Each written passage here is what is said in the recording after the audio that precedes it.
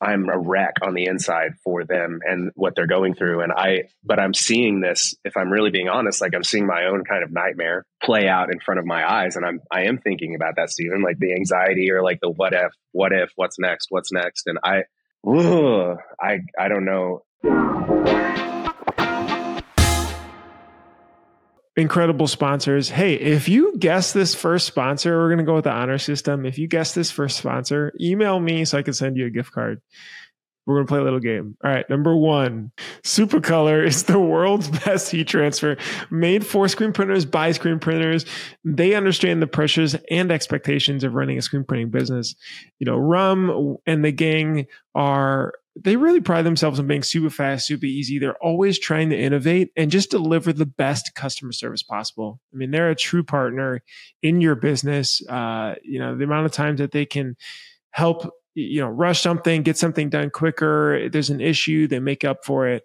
They are awesome. And so make sure to also use Printavo 15. That's the promo code, and that gets you 15% off your order. Thanks, Supercolor.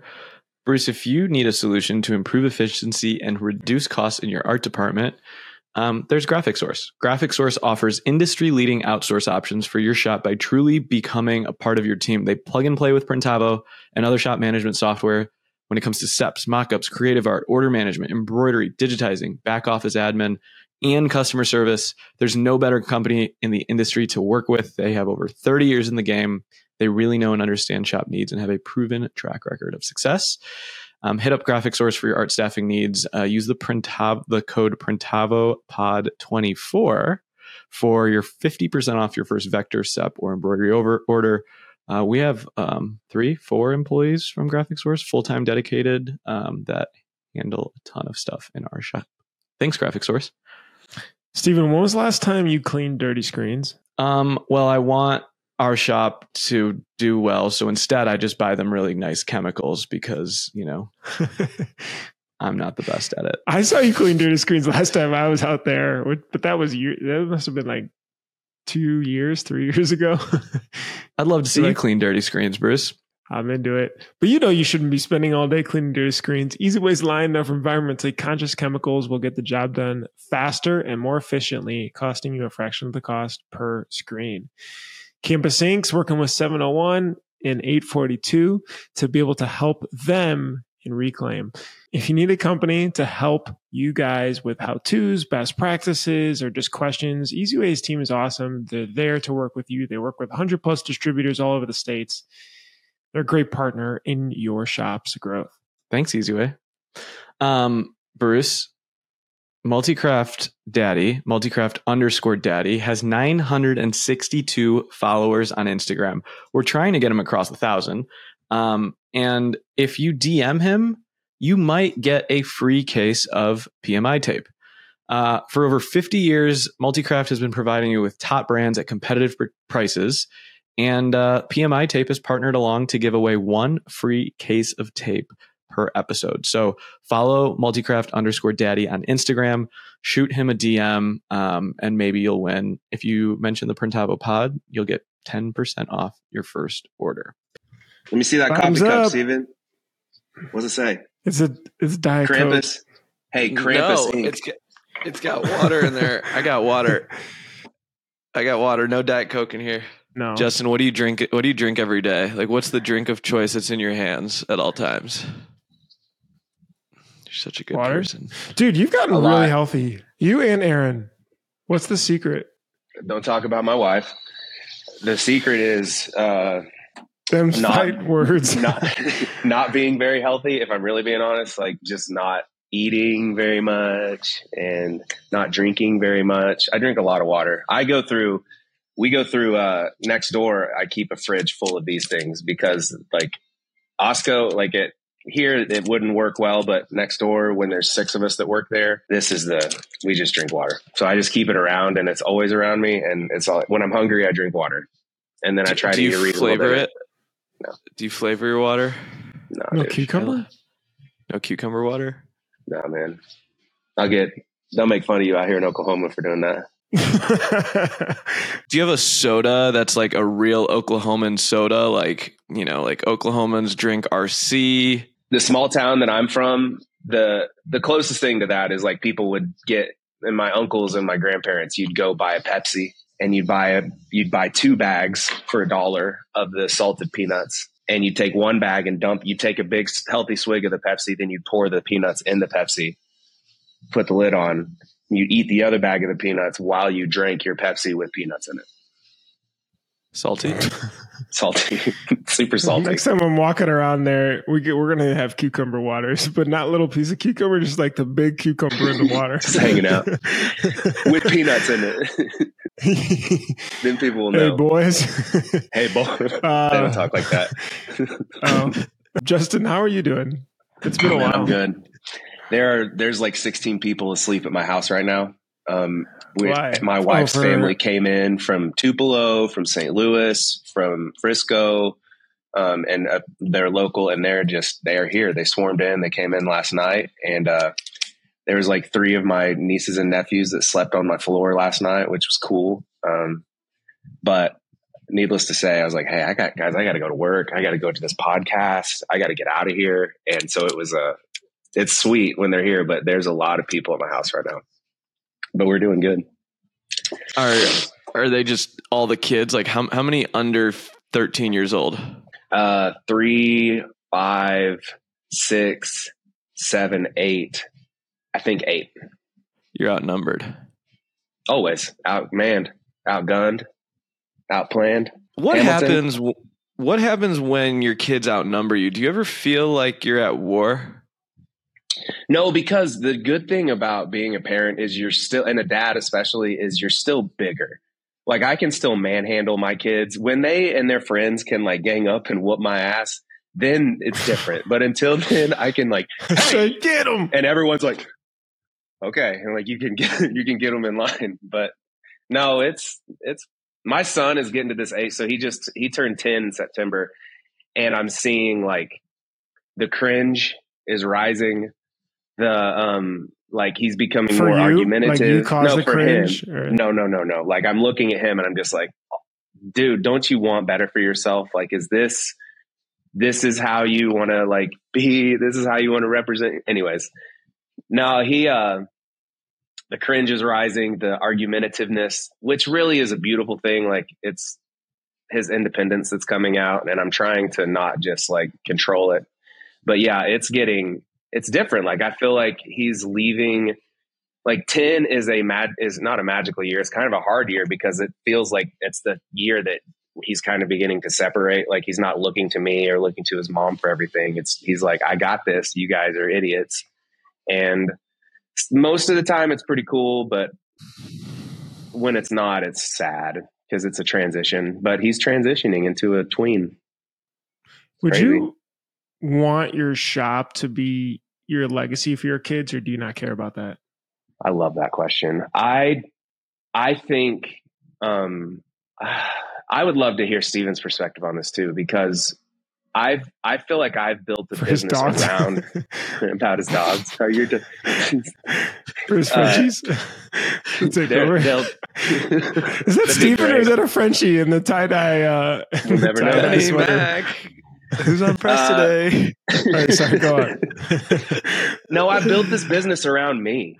I think that like as it ages, the business is also happens to be 10 years old, which is cool. Juxtaposing that with my child. Yeah.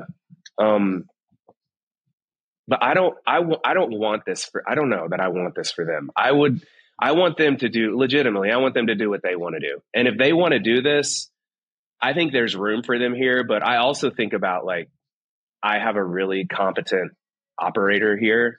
And if you got to interview, I would never like, can they come work in the print shop or in the warehouse or in whatever? Absolutely. Can they do customer? Like there ain't no job here that they couldn't do.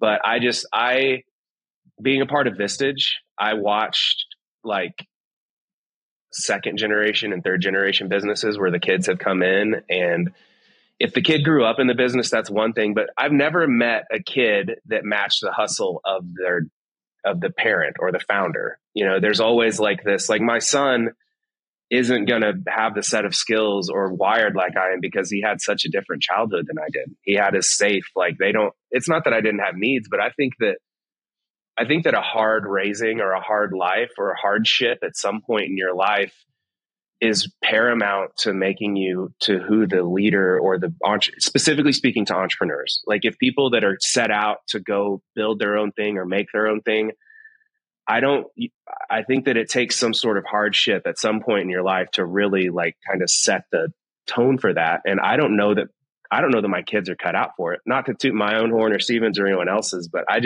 it takes a sense of resilience too. And I don't know that these past 2 years have been the hardest years of my life, and it's directly related to work. And I don't want this for them, like But I think it's like, okay, don't want it versus they have the ability to. Like, I think you were saying something like you have to go through don't you think this is really interesting? We're going to go back to like childhood shit. We're going. Don't you think that what you see your parents do is what the normal is? Right? Like that's just how to your son, that's how every parent is. They've got companies and they work and they do crazy things. And like, isn't that the standard that you've set for him now that like, he's just going to think that's normal compared to his other friends that have like 9 to 5 parents? That's a good question. I don't know that you think about it, or I don't know that they will think about it. I think about my parents and I don't know. Like work doesn't phase you because of something in your upbringing, right? Like you have a high tolerance for sacrifice, like for putting yourself through an insane amount of work, whether that was med school or starting a company, right? What was that in your childhood? Do you think you know? Yeah, probably my mom. So my mom and dad split up when I was 3, and we lived in small town Oklahoma, Eufaula. And all of my family, my mom's parents, my dad's parents, aunts, uncles, brothers, sisters, they all lived in Eufaula. And my mom went and got a nursing degree from like a rural college that was just, about 30 minutes away. And when her and my dad split, she took me and moved to Oklahoma City.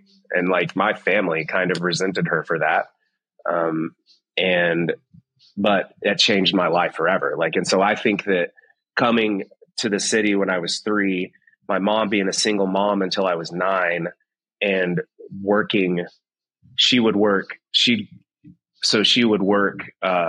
36 hours in a weekend. Like she would show up on Friday at the hospital and then would work 3 12s, and then she would drive back to Eufaula because she'd leave me with my grandma in Eufaula, her mom.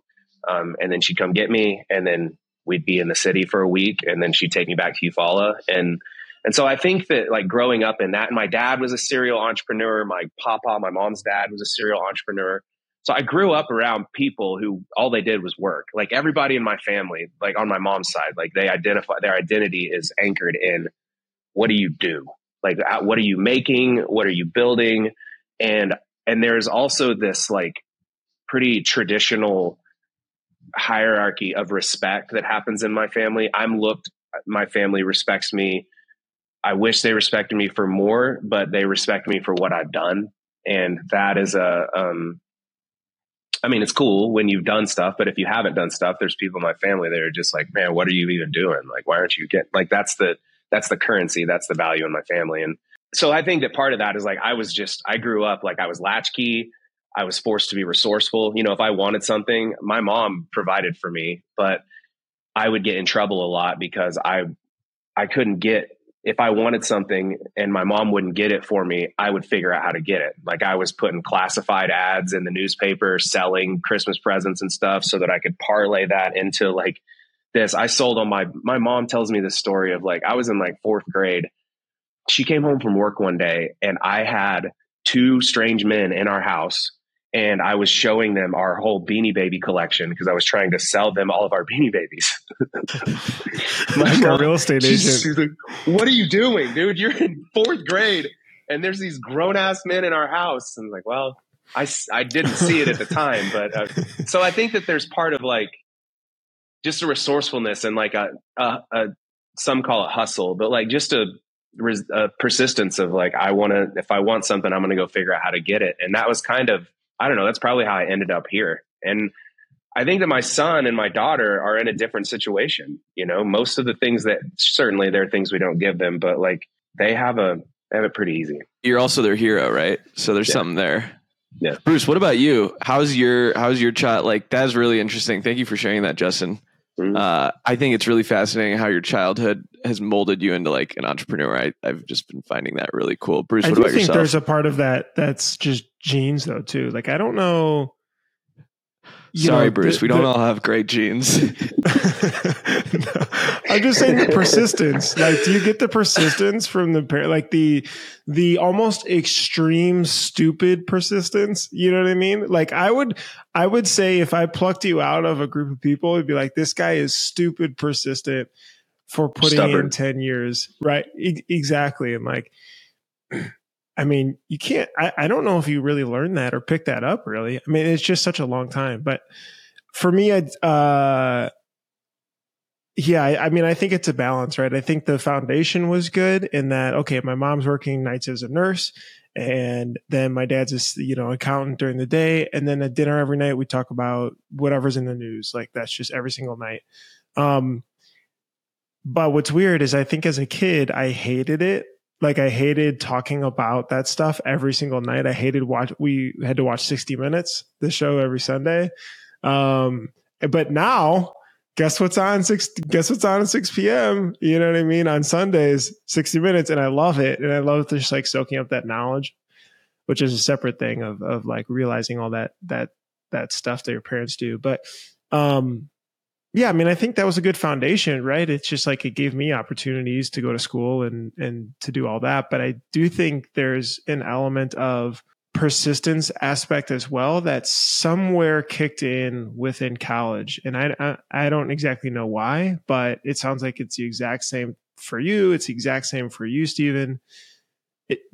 Do you think that was related to your upbringing, or was it around, or was it like people that you hung out with, or was it just kind of, who knows? It could have been 20 factors. I mean, I think there's so much stuff. I've got that Middle Eastern hustle. I'm come from that Middle Eastern hustle family, right? My dad worked at Allstate as like a project manager for like 25 years and got laid off in 2005, and went into like gas stations, cafeterias, like just grinded. And, I just saw him going to Sam's Club, like learning how to I was learning how to inventory cigarettes and count stock and make bank deposits. And, like on Thanksgiving when, the place had to be open, we'd go work the overnight shift together when I was like 8th grade. And looking back, I thought that was the norm. And I was like, oh, this is amazing. But I wasn't a kid. Like I basically was like following my dad. I was his little soldier. And so now I'm starting to see that come out more and more every day. Yeah. And so, yeah, I think our childhood has so much to do with us being business owners. I don't know. I was reading Elon's book, Ben Horowitz's book. Super interesting to hear what they went through as kids and why they're a little twisted now. Did it line up? Was there hardship? Oh yeah. The Elon Walter Isaacson book. So Walter Isaacson, he ran CNN for a really long time, news magazine, and he's one of the only people that has spent several years alongside Steve Jobs and Elon Musk and wrote their biographies. And that he did an interview with, I think it's like that CEO podcast with the cool dude from Britain with the nice accent. Guy Raz? No, different one. It'll come to me. But British guy. He literally went through. He's like it was all childhood stuff, and it matched up with all of their quirks and isms and what's wrong with them, and things that they're criticized for and stuff like that. But that's also what makes them who they are and what makes them special. So yeah. I do. Okay, we went off topic.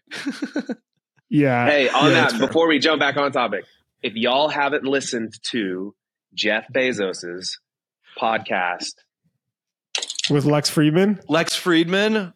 Yeah, I listened to that one.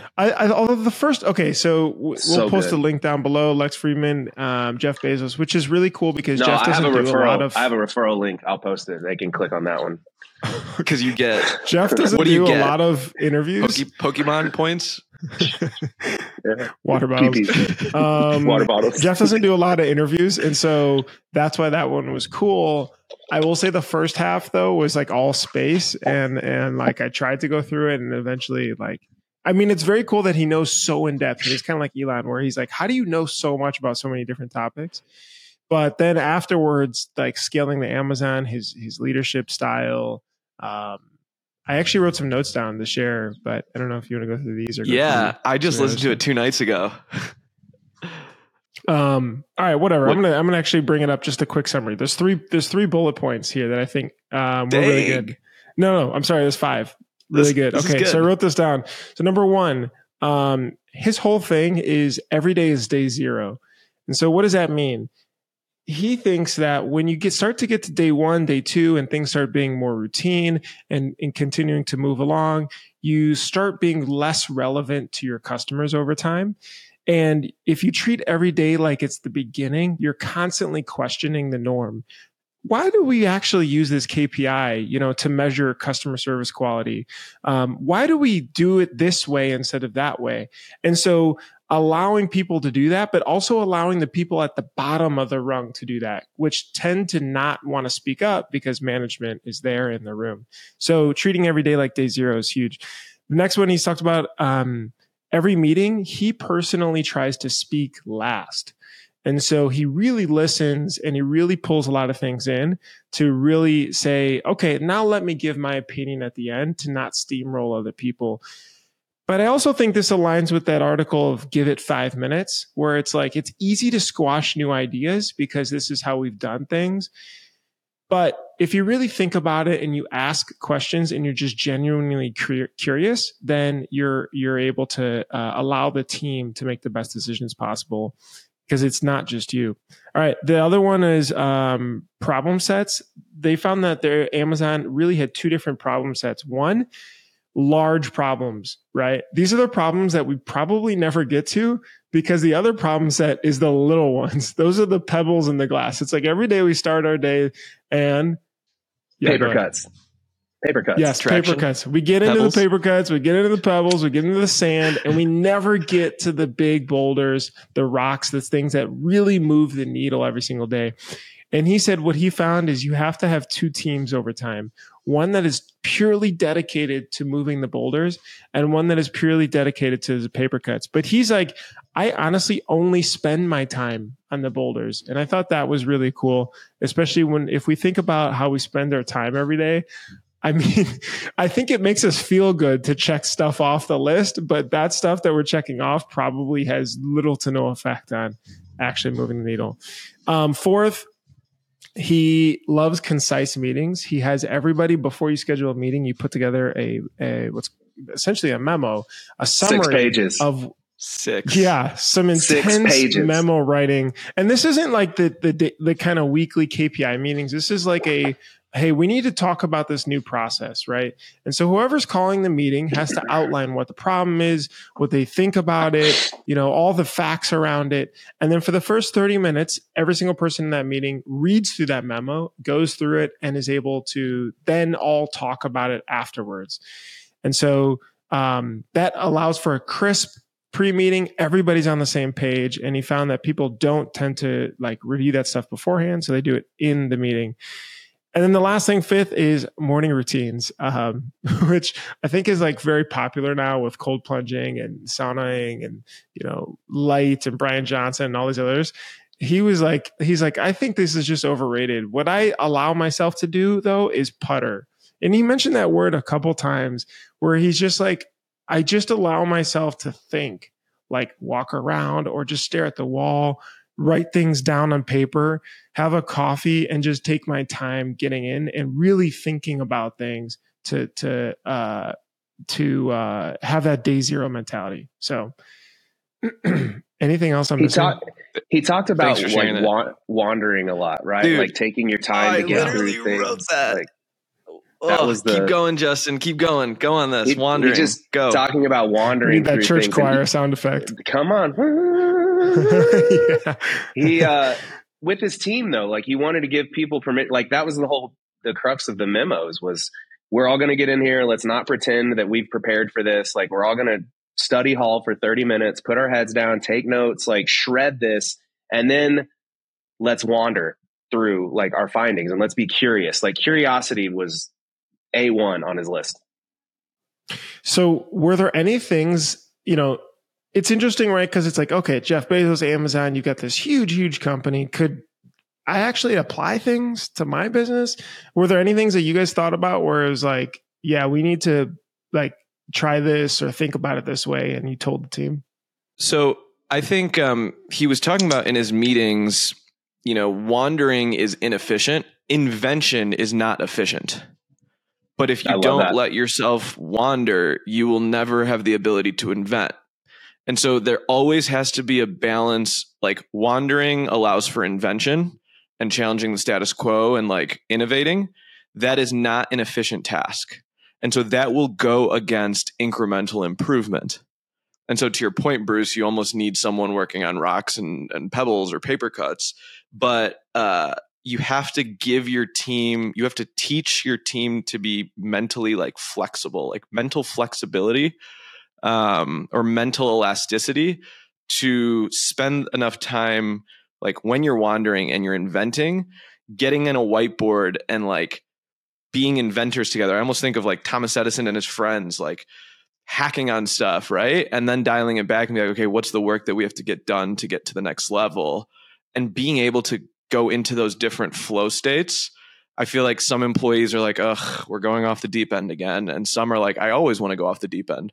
So I think having that balance, it's like he's almost so like he's so solid that I feel like he can go into these different modes, which I feel like Elon and others can do too pretty well. Yeah, Which is pretty crazy. I mean, think about a company as large as that, doing one click purchase, right? I mean, no e-commerce store was doing that before, or Amazon Prime, right? More of a membership for free shipping, or, using their own servers to be allowed to be able to use by others. I mean, some of those things at their company scale is unbelievable to revamp. I mean, most people would be like, don't touch it. It's fine. Two things. Three things. I left feeling super inspired and just fired up. There wasn't like a really practical takeaway of like, how can I take this dude's stuff and apply it to my business? But I did leave feeling very hopeful and optimistic for humanity. I loved all of his space talk. I loved how he sees this vision for humanity that most of us don't. Like we're thinking 5-10 years down the road. We're thinking about our lifetime. Like he was talking about what got me the most floored. If you want to cue the church music, is he starts talking about how special it would be if we had 1 trillion humans at the same time, and how like half, that means that we're living in low orbit and there's people that are visiting Earth and we figured out how to get things back and forth. But if there's 1 trillion humans at the same time, then there's 1,000 Mozarts and there's 1,000 Elons and there's 1,000 Da Vinci's and there's 1,000 Banksy's and we need, the more people there are, the more opportunity for invention and innovation and change. And that was cool. And then the second thing I liked was that I can take away with, was he talked about the idea of disagree. I disagree, but I commit, and just saying like, sometimes we have to, especially in like the startup culture, like, I think this is wrong, but I'm all in and we'll see it through. And the revolving doors and the one-way doors, like, let's walk through a door, let's try it. And if we need to walk right back out of it, we can, but don't be afraid to walk through the door and just find out what happens. It's like a good marriage thing. Yeah, no, this is good stuff. There's so many business help books and stuff out there. I've been really fascinated on like biographies. Any good ones recently? Well, like I watched Oppenheimer and then I just like bought the book because I was like, dude, there's something crazy in your brain that's happening. I don't know, like the Ben Franklin one. I ordered a bunch of them and I've just been listening to them because I feel like it's just like story time. I don't know. That's heck yeah. That's a good one. Have you opened it yet? No, sitting on my desk underneath two other books. This one. The cool part about it is the reason you'll like it, Justin, is like every chapter he starts with like a Kanye West or Dr. Dre quote. Ooh, yeah. Okay, I'm in. It just moved up. All right. I'm just buying the Kindle right now to sit on my digital shelf. You gotta download the Audible, buy the book, listen to it, crack it open, and download it on your Kindle. That's how you read. Done. Okay, so we did this episode. That was a great intro, by the way. 33 minutes of riffing. Are there any other good episodes you're listening to before we I'm doing quite a few. I'm listening to the Elon book. I'm reading The Hard Thing About Hard Things, and then I'm listening to Think Again by Adam Grant. That's all about like inverse charisma, seeking understanding, like teaching others to, they say that in school, the kids that can go back through their entire exam and check their answers, the few that can do that, that takes a certain type of psychological training. So it's all about like rethinking and giving yourself the flexibility to rethink. So those are what's on my radar. Bruce, what about yours? Are you still reading Traction? Look, there's a great so here's the thing. So it's yes or no, Bruce. What happened was, the answer is no. What happened? So I'm okay getting 60-70%. I think the thing is that I do pick up on I pick up at 95% reading 60%. Justin, when you start a book, do you want to finish it? No. So you're okay reading, picking it up?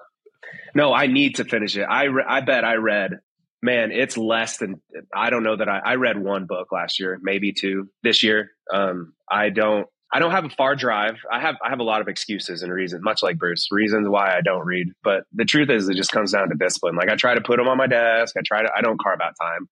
Like this one I'm trying to get through right now is a really small, easy read. And at this point, I'm just trying to read like a chapter. Like just get was that my bookmark desk, like, at the beginning? At the intro? Halfway through. But it's hard. I do not prioritize reading. When I can listen, how do you do it, that's Steven? like, I think I have two very long drives once a week. So I have like two and a half hour drives, and everyone's like, how do you do that? And I was like, that's my favorite time of the week. Yeah, it's fair. That's me time. Where I can, I'll prep exactly what I'm going to listen to, and just for me and the windshield. In fact, I don't like carpooling with people. Like, oh, can I come down to Champaign with you? And I'm like, no, it's my time. it's my time. Yeah, but I don't think you have to pick up a book and read it start to finish. Someone said once, like, hey, if you find the best chapter in it and you just read that chapter and you put it back down, you're still reading. I thought you were going to suggest just to go drive around for 4 hours. It's hard. It is. That's when I listen to the Jeff Bezos thing. I don't listen to a ton of podcasts, but when last week, I drove down to Texas for a Print Hustlers thing, and I had 3.5 hours of me time on the morning, and I turned around and drove right back. And so I ended up having like 7 hours of me, and it was awesome. I listened to a couple podcasts, and it was great. Okay, that's actually a good point. I have on my list of things this year that I really wanted to actually designate more time to read, whether articles or books or whatever. Have you guys ever done like goals, but instead of the business for personal, and I hate saying resolutions because I feel like it sounds very cliche, but like personal goals, it could be related to you and how the business operates, family goals, friends goals, finance goals, personal like habit type of goals. John from Logo Daddy just conned me and Justin into one for the next 60 days. So I'll let you know how that goes. What do you guys think? Invited. Sorry. Invited. Oh, Justin. Sorry, Bruce. You got to actually pull some ink first. Justin, what were you going to say? No, I make resolutions and I don't do a good job of keeping them up, but certainly reading should be on the list this year. Going to the gym will be on the list this year.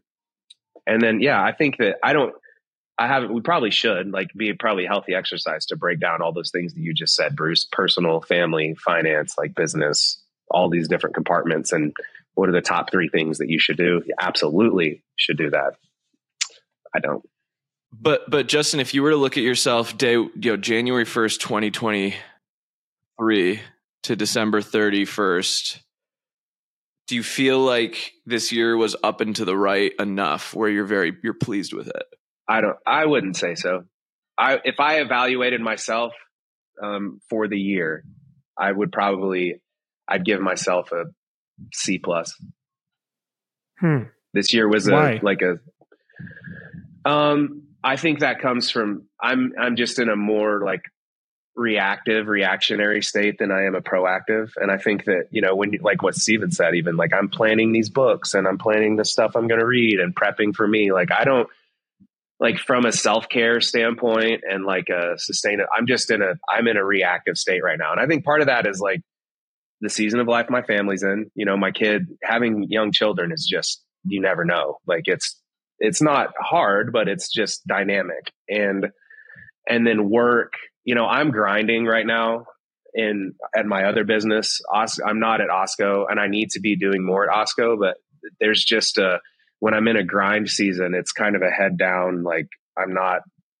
So yeah, as a leader, I give myself low marks for the year.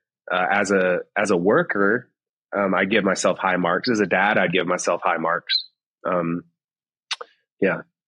Why do you associate being reactive with bad? Because as I age, I think that I feel myself getting tired. I don't want to do more businesses. There's a finite amount of energy, and I think that I'm spinning my wheels more than I feel like I'm spinning my wheels more than I'm gaining traction and being productive. There's significant things that have happened this year. Traction is a good high mark for Oklahoma Shirt Company. We've implemented that. EOS, our team's using it. My small team here at Oklahoma Shirt Company is, I think, operating at an all-time high. That is all great, but that's probably more personal marks for me. Probably my greatest talent is flying by the seat of my pants, and and improving and responding. And I know that I can just live in that. It's the day zero mentality. I'm just very comfortable, and I need to be more uncomfortable, and I need to be more mature and systematic and thoughtful in what my moves are. And I think all of that's as far as self-reflection goes. Oh, I'm curious, Stephen, what would you rate yourself? Justin said C. What did you say? C+? C+, yeah. I think Justin, the fact that your superpower is that secret skill right there. And if you were to just from knowing you crush that. And I think you associate having to be proactive or having to be super organized as good, and associate improv and reactive as bad. I don't know. I think you should be kinder to yourself. I should be kinder to myself in a lot of ways. Yeah. If you enjoyed that, and that's because you kind of said it, traction is running well in the business. That's freaking sweet. Family's running well. That's if that's you and you enjoy that and that's play, you should let yourself wander. Yeah. More. Steve, what's your rating? I'd say probably a B. I think I've gone through, and I've shared this with Bruce, an insane amount of, I go to therapy once a week, and I've been doing it for 4 years now, 3 years. I think this year has been transformative for me mentally, and the problems in the business have gotten extremely hard. But I am starting to detach myself. I don't identify with the company. I'm a part of it. And I think whether or not the business did what it did this year, it's not my life, which I am the happiest about. How did you transition to that? I'm still flying by the seat of my pants. I think it was going off the have you guys ever thought of what if your business goes to zero? What if you completely fail and flop? Every night, just about. And so, I would do a lot of work on. Sometimes in the mornings too, Okay, then what? Okay, then what? Okay, then what? Okay, then what? Okay, then what? Okay, then what? And okay, what if you went to zero and you had to lay off your entire team? Then what? What if you did this? Then what? What if everything went to hell? Then what? And I think it just came down to the point where, trying to reduce the anxiety and panic of then what, and just own that it's gonna be okay no matter what happens, and having peace with that, you'll land on your feet somewhere.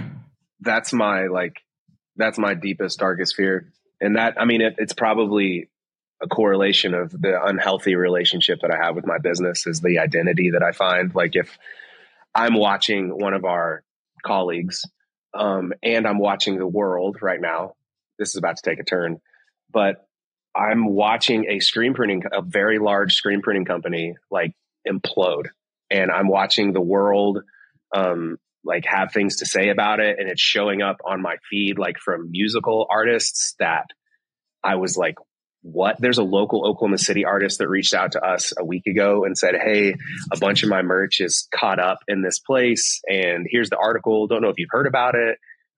And then I simultaneously am seeing the business owner try to do their best to be transparent and writing messages and communicating. And I am just I'm a wreck on the inside for them and what they're going through. But I'm seeing this, if I'm really being honest, I'm seeing my own kind of nightmare play out in front of my eyes. And I am thinking about that, Stephen, the anxiety or the what if, what's next. And I don't know. I got to figure out how to detach, to your point. I got to figure out how to but I think it's okay. The business will never we are obviously it is our life. We put everything to it. I don't know where I heard this from, but it said the point where you can let your employees allow them to make as many errors as they want, but only step in when they're going to make fatal errors. That's when your business is running itself and growing, and they're helping each other and supporting one another and stuff. And so I think this year, my biggest growth edge has been letting them make mistakes and detaching from the OCD-ness that I have. If it's got to be perfect or it's got to be this way, and really only stepping in and almost restraining myself a little bit for those fatal moments. And, that article was on Billboard. It was in my team. I sent it to everyone and I said, this could be us. I'm with you, Justin. That is painstaking to think through. Bruce, what about yourself? Thinking about things are going to fall apart. Yeah. Okay. They're not going to fall apart for you. Fine. I'm just in a different, the reason why I like asking questions about this and more so listening is because I'm in a different season, just not being the CEO anymore. I would say though that before I definitely could not separate myself and the identity from the business. And maybe that was just a size thing. Maybe you've reached a size where you feel like things are covered really well. I'm not sure we had gotten there yet at about 30 or so people, but I do think that the only time when I was forced to actually separate was when I took a trip and literally for 2 weeks had basically no cell service. And I think the first 3-4 days was awful.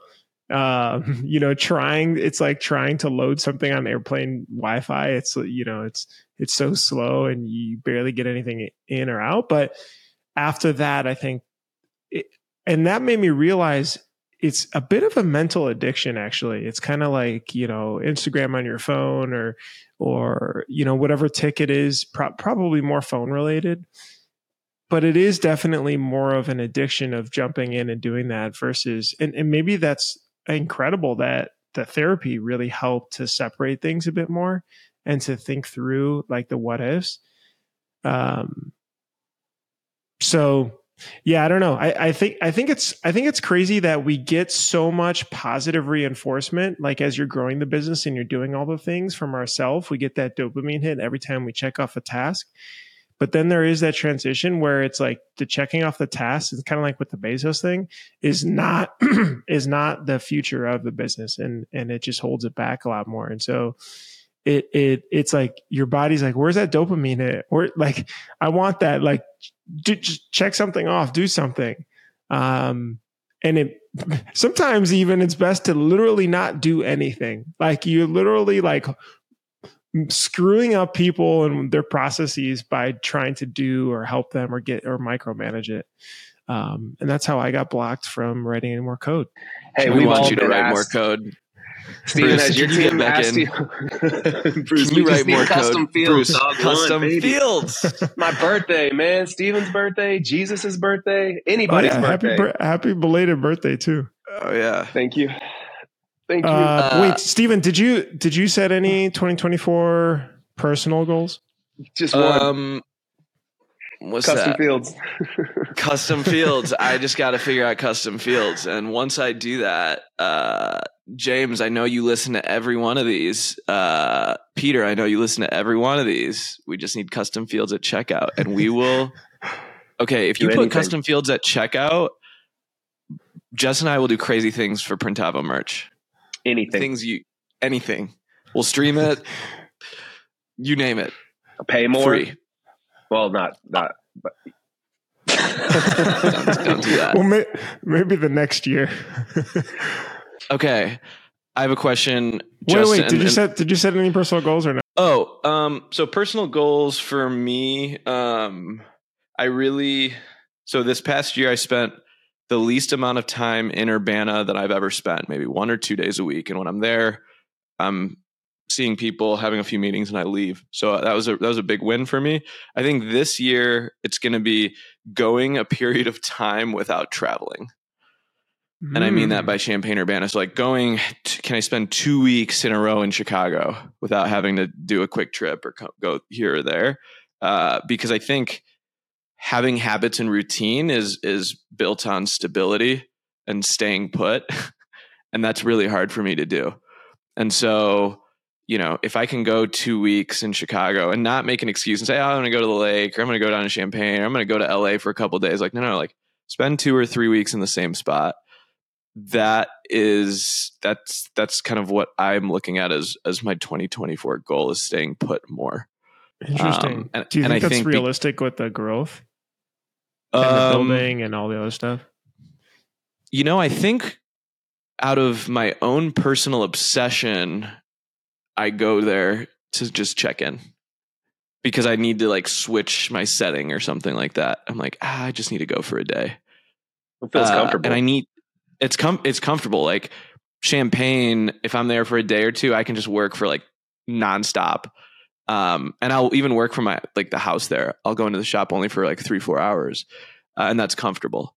And I need to break that a little bit. Or I'll go do a project at the lake, or something like that. I want to be able to stay put.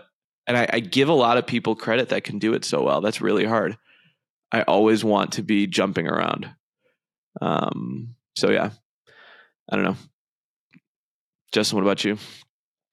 I took the month of October off, not on purpose, not on purpose, but about halfway through, I realized like I don't have any other travel this month. Like I just need to protect it. And man, it was definitely the best month of my year.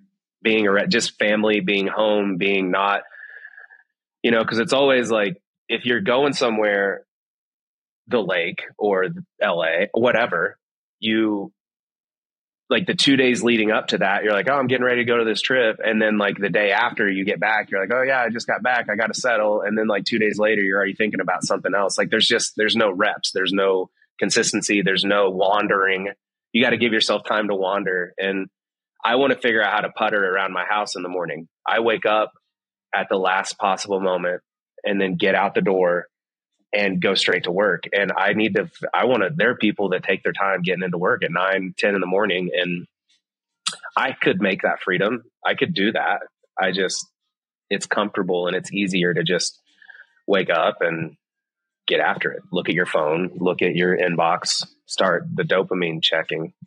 Justin, that month of October, like personal fitness and business, how was that month for you in October? If you were to reflect on it, on all three levers. Family, 10, business, 7.5, 8,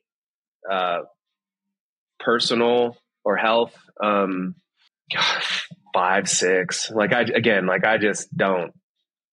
don't take good care of myself, and I need to. That's really what 2024 is going to be about, is balance. I know what happens to me when I eat a whole lot and when I drink a whole lot, specifically, like, just if we're talking about physical, I can swell up and get in this really unhealthy space. But also I know what happens with the other extreme. I do extremes really well, not eating and not drinking, and like just letting my body, I guess, normalize, not normalize, but just get to a more homogenous state. I know where that gets me. So now I have to figure out, my whole life being overweight. The only reason I didn't do sports. I did choir, band, and drama. And so anytime that I went to the gym, it was only for weight loss, not for health, not for mobility, not for any of that stuff. Like, I have a really unhealthy view of all of that. And so I have to figure out how to I need to go to the gym. My strategy this year is going to be, I think I'm going to try to go at 4:30, so that I live like a mile from where Oklahoma Shirt Company is.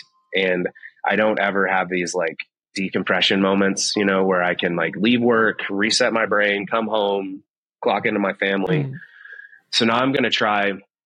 My buddy Trey, he goes to the gym every day at like 4:30, and he only does like 30 minutes of workout. It's nothing crazy. He's like, I do this like 15 minutes of cardio and I move some things around, and then I check I read one chapter and I put the book down and just go home, and I do that every day. And I mean, Trey's one of the healthier people that I know. And so I need to figure out how to not be motivated for weight loss to go to the gym, but for longevity and health's sake. So balance for me, which is something that I've never done well, but balance.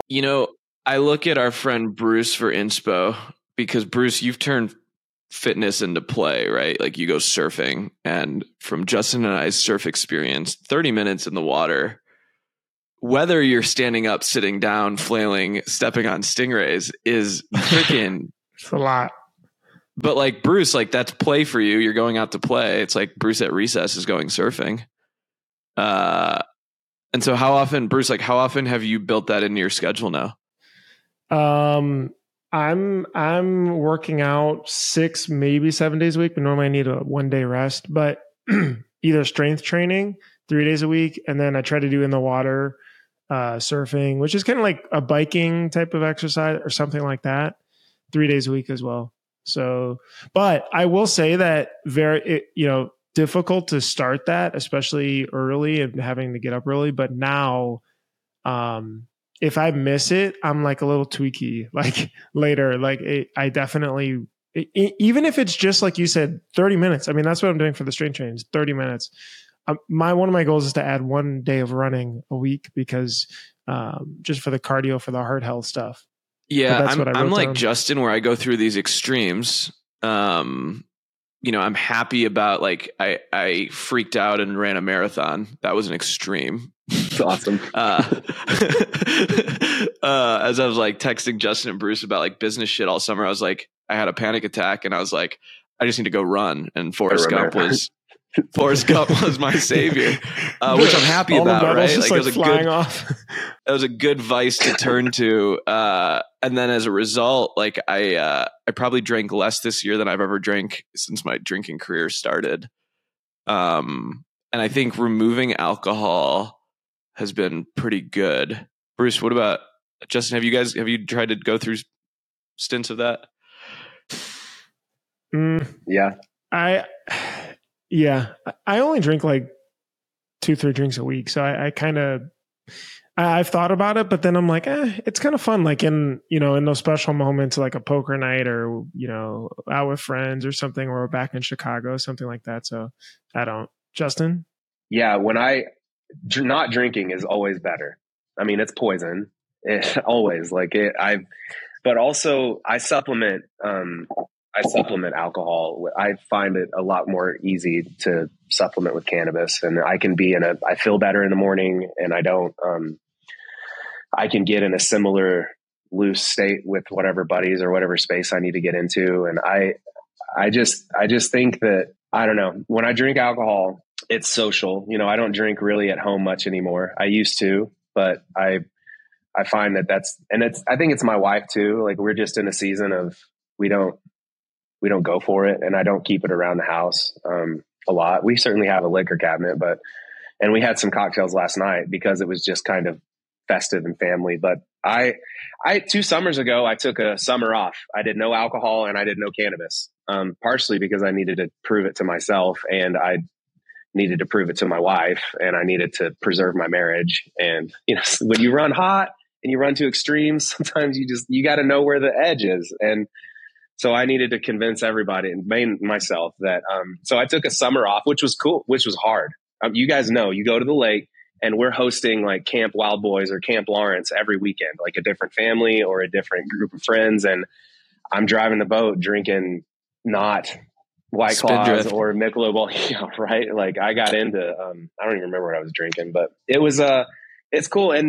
But I do think that the landscape of that is changing heavily. Like, our friend group around, you know, that we spend a lot of social energy with, they're drinking less and less. We joke in Oklahoma, we call it California sober, you know, stop drinking and just lean into cannabis if you need, but there's I'm less enchanted by alcohol these days, for sure. You know what? I realized something. When you asked Steven, you said about the surfing or just in the water exercising. I realized the one thing that motivates me personally is I'm really competitive with it. So, and maybe that helps with the gym of getting started in the morning of like, okay, at the end of this year, like, you know, I want to be ripped, or I want to be able to do the strength competition or the Spartan race or whatever the heck it is. But I realize at least that's what drives me, especially in there. And then the water, like, I actually want to do like an amateur competition at some point. So I don't know. So Bruce, we you did that with the marathon, right? Yeah, but I think we're inspired by the way you take, you know, surfing and turn that into your fitness is. We went to Mexico for a quick weekend. And we played tennis and pickleball. And I played tennis in high school for like 8-9 years, taught it. Like, it was my life. Wait, you were in high school for 8 years? Yeah, exactly. Yeah, 8 years. I went to high school in 6th grade. No, I played tennis my entire life, and it was a big part of my life, and I enjoyed it, and I taught it, and I had so much fun. And I put my tennis rackets down and didn't touch them, kind of burned out from it after college and never touched them. And then Bruce was like, "You want to play?" And I was like, "Well, I'm not going to let this motherfucker beat me." And I just whooped him. The competition. I just whooped him. Like, we were playing, and then I just like took a shot at him, and he's like, "Oh," and I was like, "Yeah, don't fuck with me." And it was fun because we played. Whooped. Whooped is the wrong adjective. Okay. So anyways, whoop would be a verb, wouldn't it? We could live stream to it. Whoop? And oh yeah, you're right. You wouldn't. Yeah. It's wrong verb. Anyways, we definitely should live stream it. I saw a competitive side of Bruce, and I was like, man, Bruce wants to beat me, and I'm going to just kick his ass. And it felt really beat myself. I'm pretty sure I beat myself, but I'm ready. I'm ready. And now I'm ready. I said, you come for Long Beach. So Bruce has signed up for the Santa Monica Tennis Club. And he takes lessons twice a week now. The other 60-year-old. And I've signed up. So I joined our tennis club that's like a mile from here. And I'm getting back into tennis. And that's my play. But it's gonna be. To your point, that's my surfing. And I'm like, shit, I did this when I was a kid. And I freaking loved it. I just got to go sign up for playtime, like recess. So, because I think to your point, Bruce, it's not about losing weight as much as it is like getting your heart to work for a minute or two or 30. Although Matt Marcotte, John, Logo Daddy, you inspire us. Definitely. Someday we'll be disc like golf was that for me for a little while until I like fell out of the and for me, it takes buddies too, but I was playing disc golf 2 or 3 times every morning, and that's 2 or 3 times a week. And that's 2 hours, 2 and 3 hours of walking through the woods, which is good. I mean, we'd usually walk 3 miles or so, and it's just time. All right. Last question. Your business outlook, one thing you mentioned, Justin, at the beginning was, and we didn't really get into this, but maybe you could touch on this, is you were like, the last 2 years of this business has been very hard. And Stephen, you talked about evolving, especially this year, of all the different things you're doing and growing as a leader as well. It's interesting to look back to say, okay, I did this X way, but I want to be able to do it, Y going forward. Were there any good takeaways from that, Justin, on yours from this past, let's call it the 2 years of tough times, that is going to change the way that you look at 2024? Man, I feel like, I don't know that I have the answer to that. I do feel like that, and I'm not blaming the pandemic. I'm just using that as a point in time of reference. I feel like I was driving a ship in a direction and everything was okay. And then the pandemic happened, and I still feel like I'm navigating this ship in the fog. And I don't know, like, I don't have confidence about, I have confidence that like our business isn't just going to fall to zero and our customers aren't just going to go away. But I just, especially in our world, my world, our work at Osco is 2 weeks out. Like I don't have guaranteed work. I don't have someone that's promising that, like, I don't know who's going to order shirts from us in next week.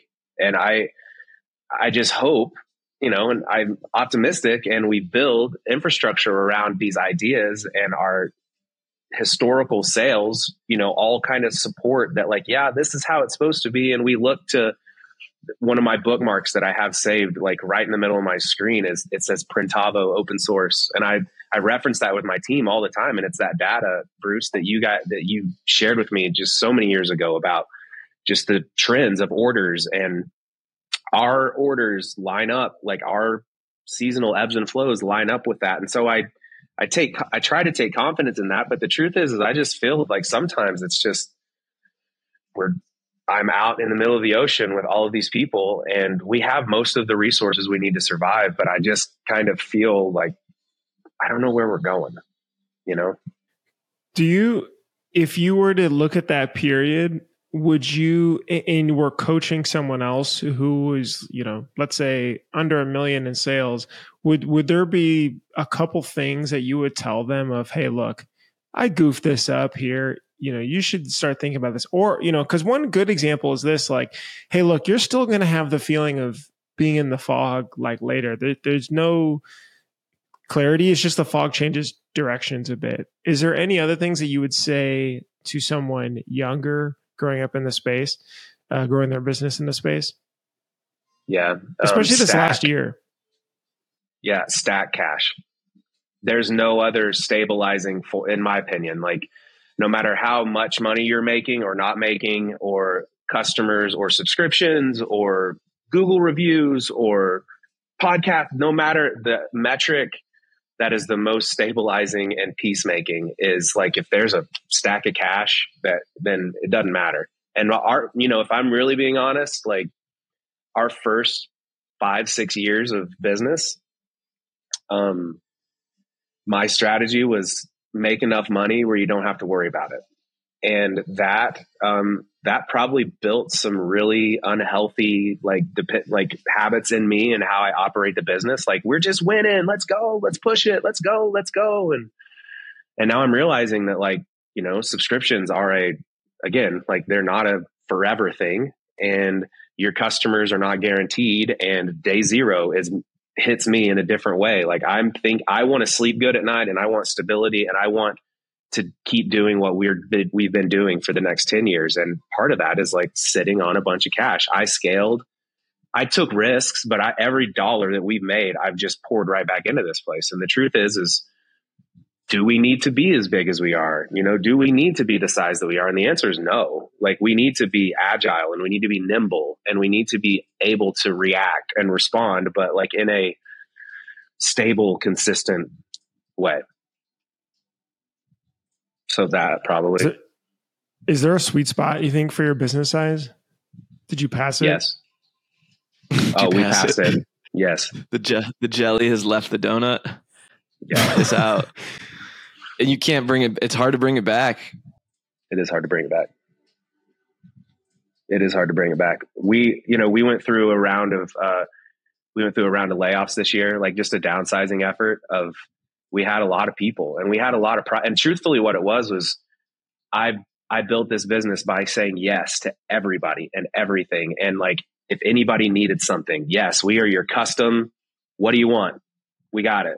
And by taking on customers and building processes and infrastructure, not afraid to scale, we looked up, and we had just had our largest customer was our largest expense. And we realized that, like, crap, we got to write this and we got to fix this. And so I will say, from like a shoring things up perspective, this year has been our best year. My team is actively working on, paying attention to things that we haven't necessarily paid attention to before, and trying to get our business in a very profitable configuration where we can just chill and be ready and know who we are and know what we're good at and know what we should say yes to and know what we should say no to, and live in that, and not just be so, what's the new process? What's the new thing? What's the new vertical? What's the new whatever? No, like, we built this machine, and this machine works. Let's tune it, and let's let it do what it's supposed to do. I appreciate you sharing that. Yeah.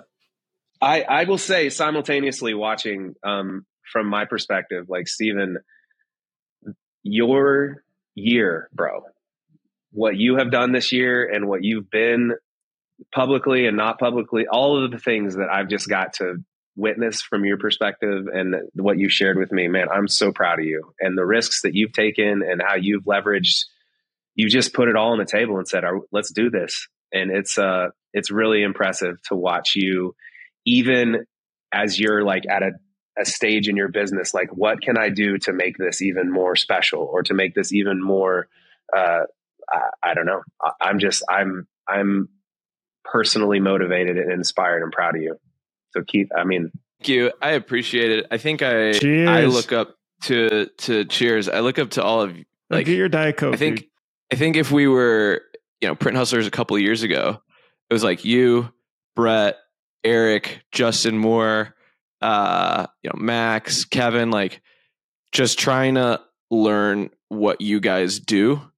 And I think it's like the type of leaders you are, whether it's your charisma, whether it's your drive, whether it's your craziness, whether, like, I really think if you take those 6 or 7 shops and put them on the wall, like, they are the 7 or 8 coolest businesses in our industry. And so I appreciate the kind words, but you guys all kind of have paved it and set a standard in the space. And when you said, like, I'm in the middle of the ocean, like, yeah, I started the year on a jet ski in the middle of the ocean, and I ended the year with a aircraft carrier in the middle of the Pacific, in the middle of the ocean. We're all still in the middle of the ocean. And so, like, the problems have not gotten easier. They will not be easier. But I think it will be an exciting year. And it's cool to see us all kind of start to figure out what our sweet spots are. So I appreciate the kind words, but it's all from what you all have done. So this is a cool episode. These are my favorite. So I think hopefully people listening can empathize or relate to some of this. Or I really appreciate all the feedback we get. I know, like, Justin just did Made Lab's Print Hustlers recap live, and the chats were crazy. So, like, please reach out. This is fun for us. This is play. So, Bruce, what do you got? And end it for us. Last episode of 2023, Justin. Honestly, we always appreciate you coming on. I feel like it's just such a great time. Just we end up chatting and not covering any of our bullet points, but it's always a great chat anyway. And cheers to 2024. It's going to be an exciting one. It is going to be an exciting one. Pronouncers, we appreciate you. We will see you at Long Beach. See you at Impressions Long Beach. We'll see you there. And cheers to you guys for hanging on. I get a bunch of emails as well, and I try to screenshot and share them around. It's been an amazing. We've done an episode every single week this year, and we'll continue to, even if it's at 6 a.m. this time or whatever time it was. We'll figure out time. We'll make it work.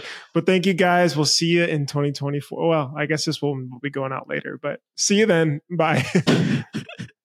Thanks so much for listening. Hopefully that was informative. Don't forget to subscribe. Don't forget to like. Don't forget to hit the bell for notifications if you enjoyed this video. If you enjoy all the stuff we're putting out, it's really helpful. We love to just be able to see it. That means that we're doing a good job. To subscribe, hit the bell for notifications, and hit the like button. And I'll see you in the next episode. Bye.